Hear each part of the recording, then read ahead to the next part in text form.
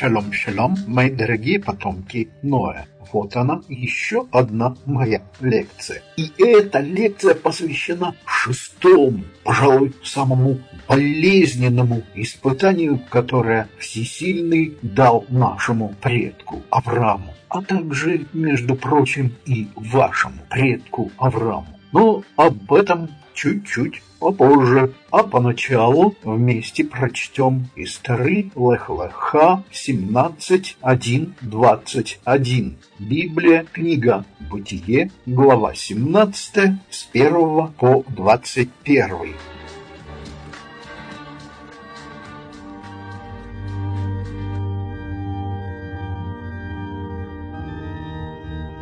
И было Аврааму 99 лет, и явился Господь Аврааму и сказал ему: «Я Бог Всесильный, ходи передо мной и будь непорочен, и установлю завет мой между мною и тобою, и умножу тебя чрезвычайно».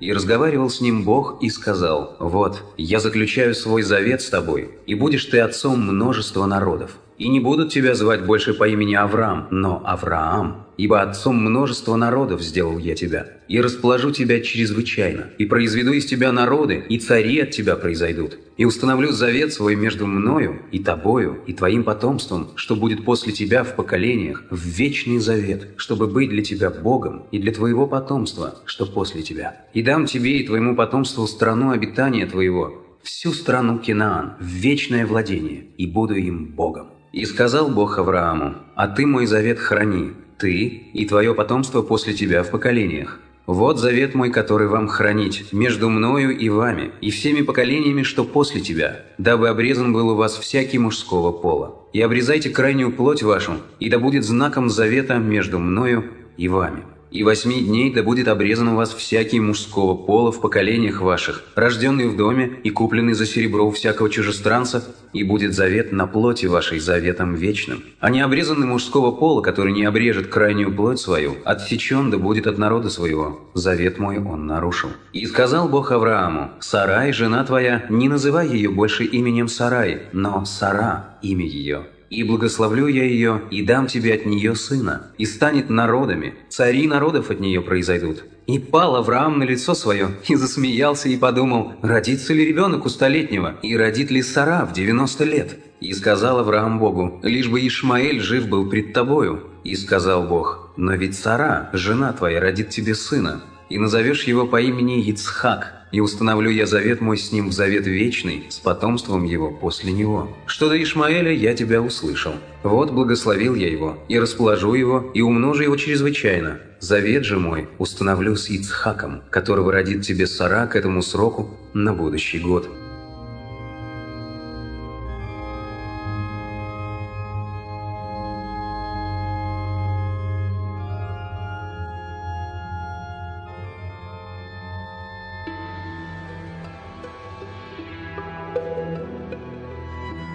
Что же, начнем с того, что это шестое испытание, которое дал Всесильный нашему. И я уже сказал, и сказал верно, в соответствии с Писанием, что и вашему праотцу, дорогие потомки Ноаха, Аврааму, заключалось, во-первых, в том, что, да, возможно, Авраам думал, что он вот предок для своего народа, то есть только для нас, евреев. Вот такое вот местечковое представление, возможно, господствовало в голове у Авраама.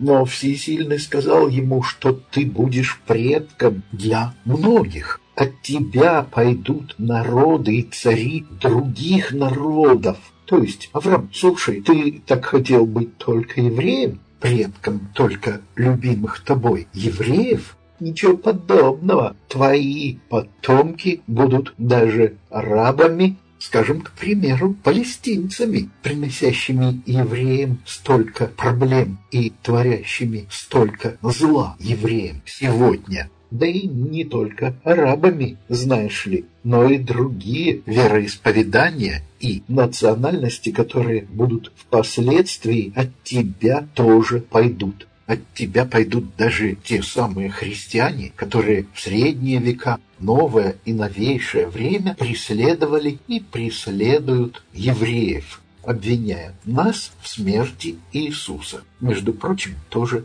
еврея.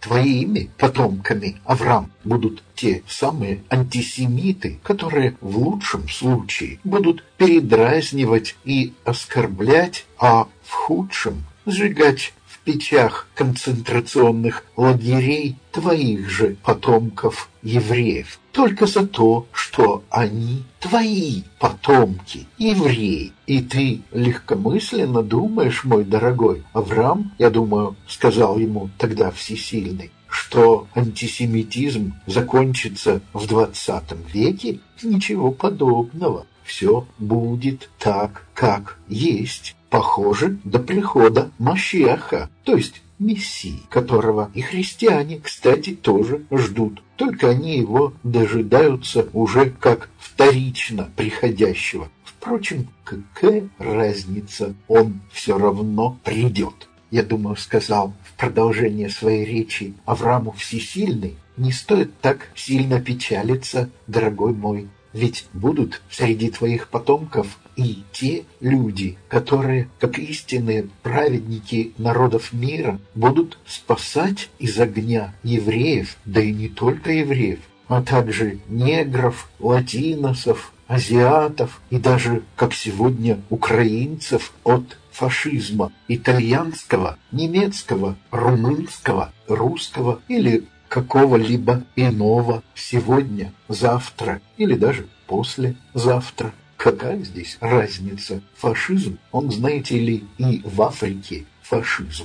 Так что не стоит печалиться, Авраам. Твои потомки будут самыми разными. Белыми, черными, желтыми, красными. Так оно и есть на самом деле. Твои потомки, Авраам, будут читать Священное Писание, твои потомки будут доверять мне, любить друг друга, а не только воевать и ненавидеть. Они научатся, наконец-то, и жить вместе достойно, а не только умирать в отчаянии поодиночке. Твои потомки будут, кстати, я думаю, с интересом слушать и вот эти мои лекции. Вот этот первый аспект испытания Авраам, возможно, переносил с радостью, а может быть и с беспокойством. Он ведь не только был очень добрым, но и весьма ответственным перед Богом и людьми человеком. А раз по слову Всесильного Авраам предок многих народов, то он представляет интерес для этих многих народов, а значит и для вас, мои дорогие потомки Ноаха. А поэтому стоит, я еще раз повторю, стоит и вам внимательно слушать эту мою лекцию и попытаться во всем разобраться. Теперь вторая особенность вот этого 6-го испытания. И состоит она в том, что, да, Всесильный сказал Аврааму, у нас с тобой будет личный договор, который потом перерастет в договор брит между тобой и мной и тобой. Впоследствии этот договор станет актуальным и для других народов. Однако прежде я заключаю этот договор именно с тобой, дорогой Авраам, сказал Всесильный. И вот этот договор брит-мила, обрезание, это второй аспект этого 6-го испытания. Часто именно по этому вот завету и называют это 6-е испытание, и, вероятнее всего, правильно делают.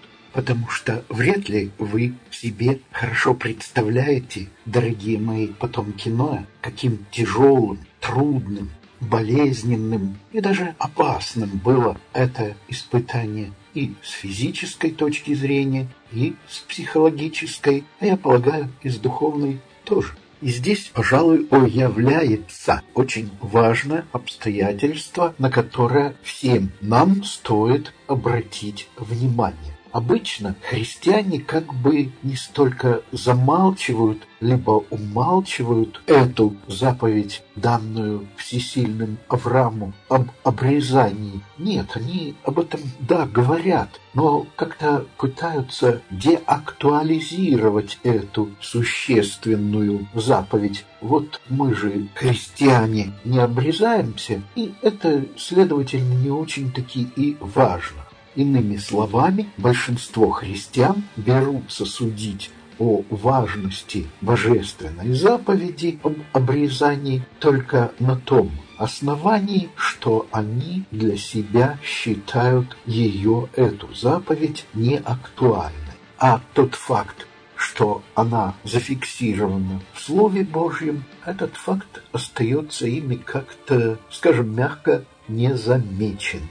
А у евреев, то есть именно у тех, к кому непосредственно и в первую очередь обращено Слово Божье, наоборот, к этому установлению, которое дал сам Творец, иное отношение. Я думаю, это потому, что евреи обязаны, по крайней мере, точно именно мужчины, обязаны исполнять эту заповедь, данную евреям всесильным. И обрезание, следовательно, является предметом рефлексии, предметом осмысления, и по поводу него написано много всевозможной литературы, и об этом говорят, и очень серьезно говорят еврейские исследователи Священного Писания. Для чего я весь этот разговор затеял? Об актуальности обрезания, либо его неактуальности, как полагают христиане. А именно только для того я затеял этот разговор об обрезании, чтобы мы с вами поняли одну важную, очень важную вещь. Если мы действительно, а я на это надеюсь, так вот, если мы действительно хотим добиться нормального диалога между христианами и евреями, диалога, которого, увы, до сих пор нет, и отнюдь не только по вине евреев, диалога между евреями и христианами, в конце концов добиться взаимного понимания друг друга, взаимного уважения, взаимной терпимости, а может быть даже еще и взаимной любви, даст Бог. Это как раз и необходимо по Слову Божьему, а не по человечьим установлениям. Так вот, если мы этого хотим, то стоит несколько иначе, не столь снисходительно братьям-христианам относиться к заповеди обрезания и обращать внимание на ее важность для евреев. Я не говорю о том, что и самим обрезаться мужчинам христианским. Об этом хорошо сказано было в 15 главе Деяния апостолов. Я не собираюсь настаивать на том, чтобы вы, мои дорогие потомки Ноаха, христиане, совершали это действие, которое заповедал нам Всесильный. Однако стоит все-таки быть внимательными к этой Господней заповеди. Итак, вот этот аспект очень важен. И дело здесь не только в том, что должен был Авраам на 99-м году при наличии дикой адской боли провести сам себе каменным ножом, а не современным лазерным скальпелем, разумеется, без всякой анестезии, эту операцию. И не в том даже, что его старший и пока единственный сын Ишмаэль на 13-м году своей жизни тоже должен был перенести эту операцию, а стоит сосредоточиться еще и на том, что всякий известный Аврааму мальчик при рождении на 8-й день своей жизни должен обязательно перенести эту операцию. Во-первых, еврейский, а во-вторых, и потомки Ишмаэля. Да, с потомками Ишмаэля не обязательно на 8-й день, там все немножко по-другому. Но важно, что обязательно эту операцию брит мила необходимо было провести и перенести. И дело здесь заключается отнюдь не только в удалении этой крайней плоти.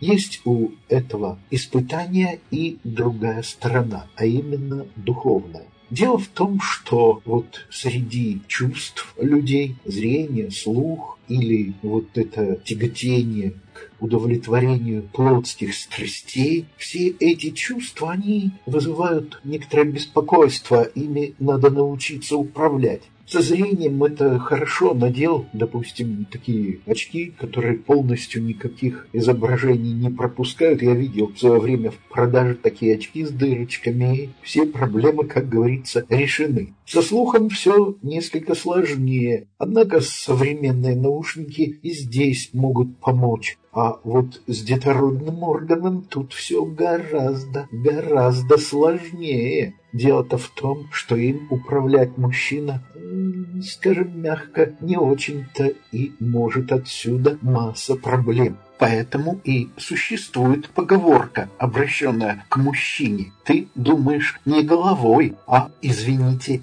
головкой члена. Так вот, обрезание – это еще и к тому, чтобы научиться Аврааму и его потомкам управлять своим вот этим половым инстинктом. Как говорил выдающийся немецкий писатель Гёте, обращаясь к мужчинам, учитесь властвовать собой. А есть еще одна проблема. Дело в том, что вот это брит-мила, это обрезание, это не просто физическое воздействие на какого-либо мужчину. Это такой союз, когда вы какую-то жертву своего тела приносите. Да, вы несознательно это делаете, вам всего 8 дней. За вас есть люди, которые это делают. Но тем самым они, вот обрезая эту крайнюю плоть, показывают вам, что вы от своего Творца находитесь в некоем зависимом состоянии. То есть вы делаете то, чего от вас Он, Бог, хочет. Здесь необходимо понять некую тонкость, что, собственно, обрезание не является в глазах мужчины этим союзом, но выступает в качестве символа этого союза. Однако этот символ проявляется на теле и в душе, да и в духе тоже, как я понимаю, самого этого мужчины. Поэтому он становится для него явным, зримым свидетельством союза с Творцом. И таким образом уже выступает в его жизни как вот этот самый союз с Богом. Интересно здесь еще и то, что вот этот символ часто воспринимается как единственно правильное решение. Хотя мужчина на физиологическом, психологическом уровне может где-то и сомневаться в этом, и, например, может нуждаться в каком-то гигиеническом подтверждении верности этого выбора, верности обрезания, но глубинно всякий мужчина, заключивший этот союз со своим Богом, осознает обрезание именно как символ союза со своим Творцом. И это прекрасно, это великолепно. И вот это, пожалуй, самый важный аспект обрезания. Впрочем, еще в 15 главе книги «Деяния апостолов» в Новом Завете сказано, что обрезание не является обязательным для всех христиан. Ну что ж, так оно, наверное, и будет верно. Ну а для нас, евреев, как бы тут никаких оправданий просто нет. Делай и все тут. Следовательно, в качестве основного вывода по поводу этой заповеди об обрезании может быть та мысль, что независимо от того, кто мы, евреи или другие дети Ноя, мы все равно обязаны научиться друг друга понимать и любить, если мы, конечно, доверяем Богу.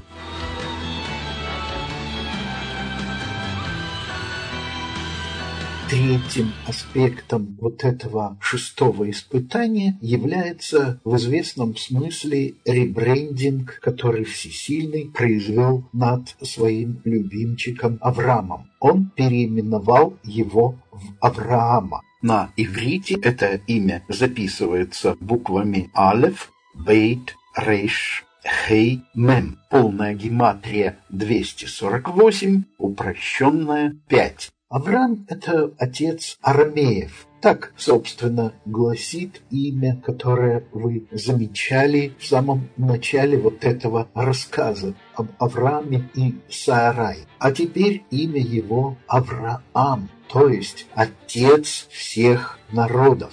И вот это уже, как говорится, другое имя другая ответственность и другие обязанности, то есть иная, более ответственная и серьезная жизненная программа была теперь заложена вот в это имя. Ну и теперь, пожалуй, будет важно еще сказать о ребрендинге и для его жены Сарай. Вам, тем, кто по-русски читает Библию, странно это имя Сарай, но оно очень важное значение имело. Происходило от слова «сарара» – «могущество», а на конце стояла буква «ют», и когда читаешь это имя на иврите, то иным образом и не прочитаешь. Теперь же имя жены Авраама стало Сарра ивритскими буквами самых рейш Хей. Полная гематрия 265, упрощенная 4. То есть она теперь госпожа над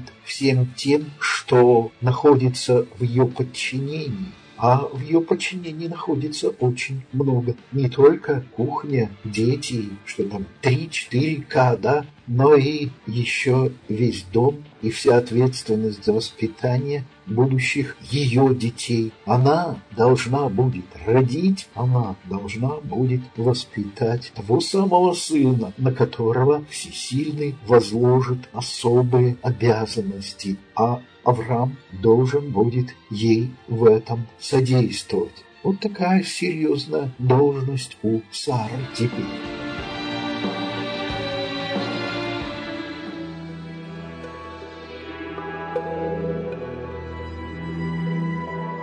Да, об этом шестом испытании Авраама я мог бы еще рассказать кое-что важное и интересное для нас всех. Однако есть лимит времени, и придется ему следовать. А поэтому, пожалуйста, задавайте ваши вопросы, а также можете воспользоваться возможностью получить от меня платные персональные психологические консультации по проблемам успешной жизни. И для этого моя почта shaul@maхон+, или мой телефон в Телеграме и WhatsApp +7 747 19 22 22 4. И еще одно важное объявление для вас, мои дорогие. У нас в Google Play Market появилось свое приложение. То есть приложение для ваших телефонов и планшетов. Называется оно Махон Хаим. Институт жизни.